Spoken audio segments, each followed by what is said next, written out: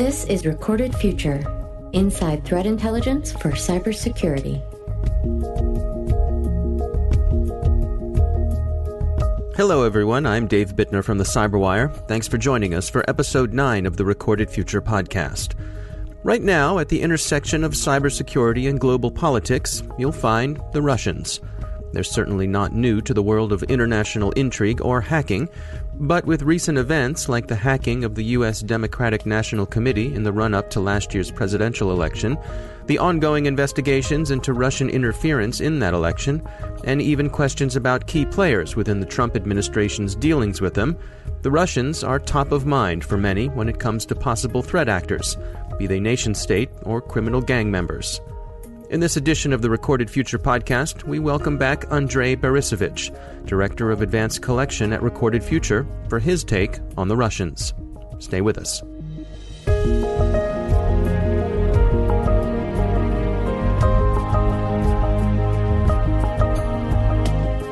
Exceptionally talented and well-educated people.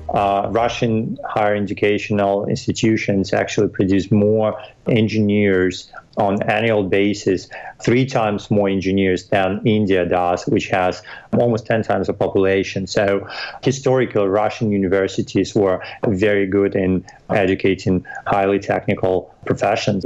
That's one of the reasons they have tons of smart people.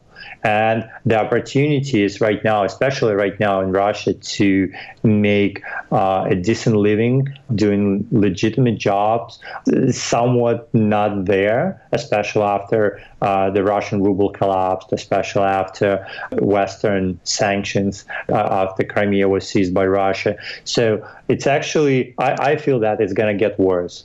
Is it also a case of there being opportunity? Does law enforcement turn a blind eye to this sort of thing generally?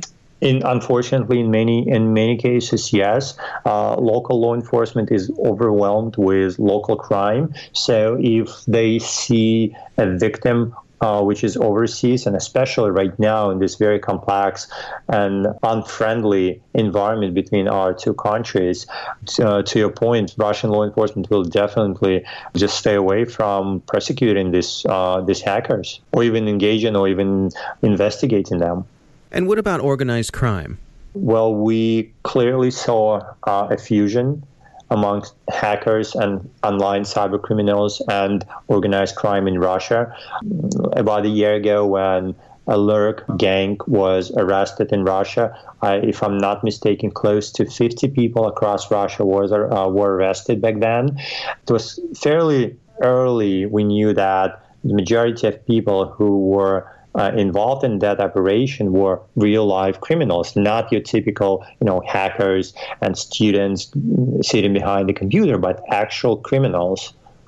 We've heard the point made often on the Cyberwire that when it comes to the Russians, that the difference between government operators and organized crime is a distinction without a difference.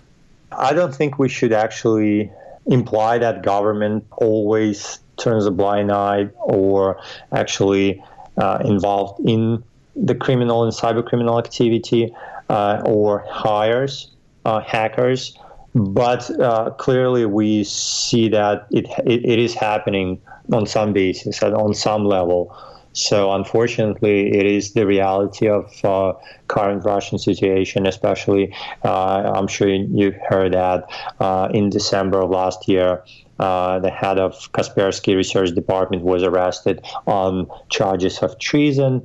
He managed to send out an open letter through his lawyers stating that this is where the country is heading right now. Russia actually engaging in very dubious activities, and they are willing to hire hackers or to provide them immunity for their criminal enterprises as long as they're willing to provide the intelligence and tools, hacking tools to them. So it is happening. I don't want to say that it's prevailing. I don't want to say that it happens all the time. But in some cases, I'm fairly certain they do collaborate.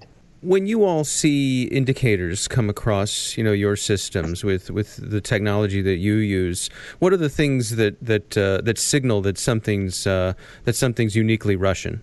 Well, Recorded Future does not track every single indicator, because for us, for example, IP addresses might not be that important because we are not involved in active perimeter protection as much as, let's say, our clients. What we on a day-to-day basis we track is we track particular communities, we track particular people, particular hackers, particular chatter.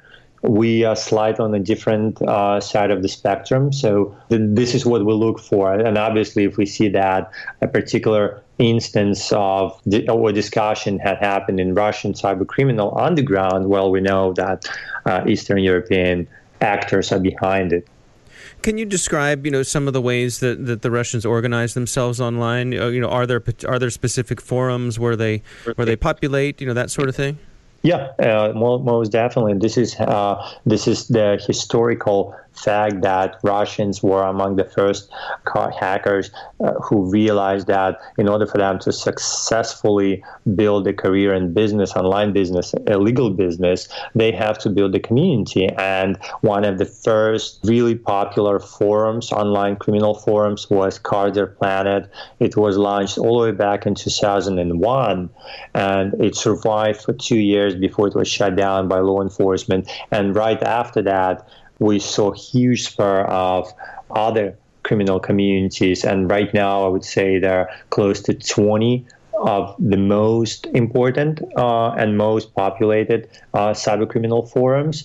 But overall, I would say that there are close to maybe 300 to 400 of online communities where hackers gather together and to share knowledge, share TTPs, find partners for their businesses. So this is the most common approach.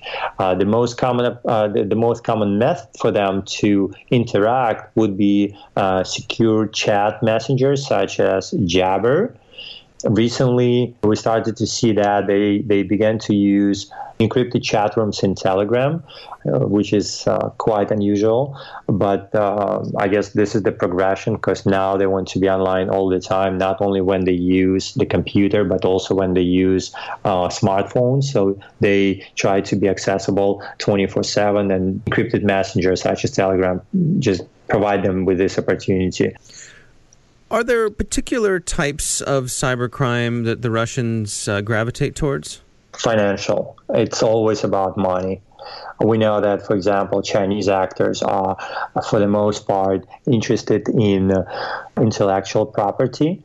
For Russian cybercriminals, the common denominator will always be money.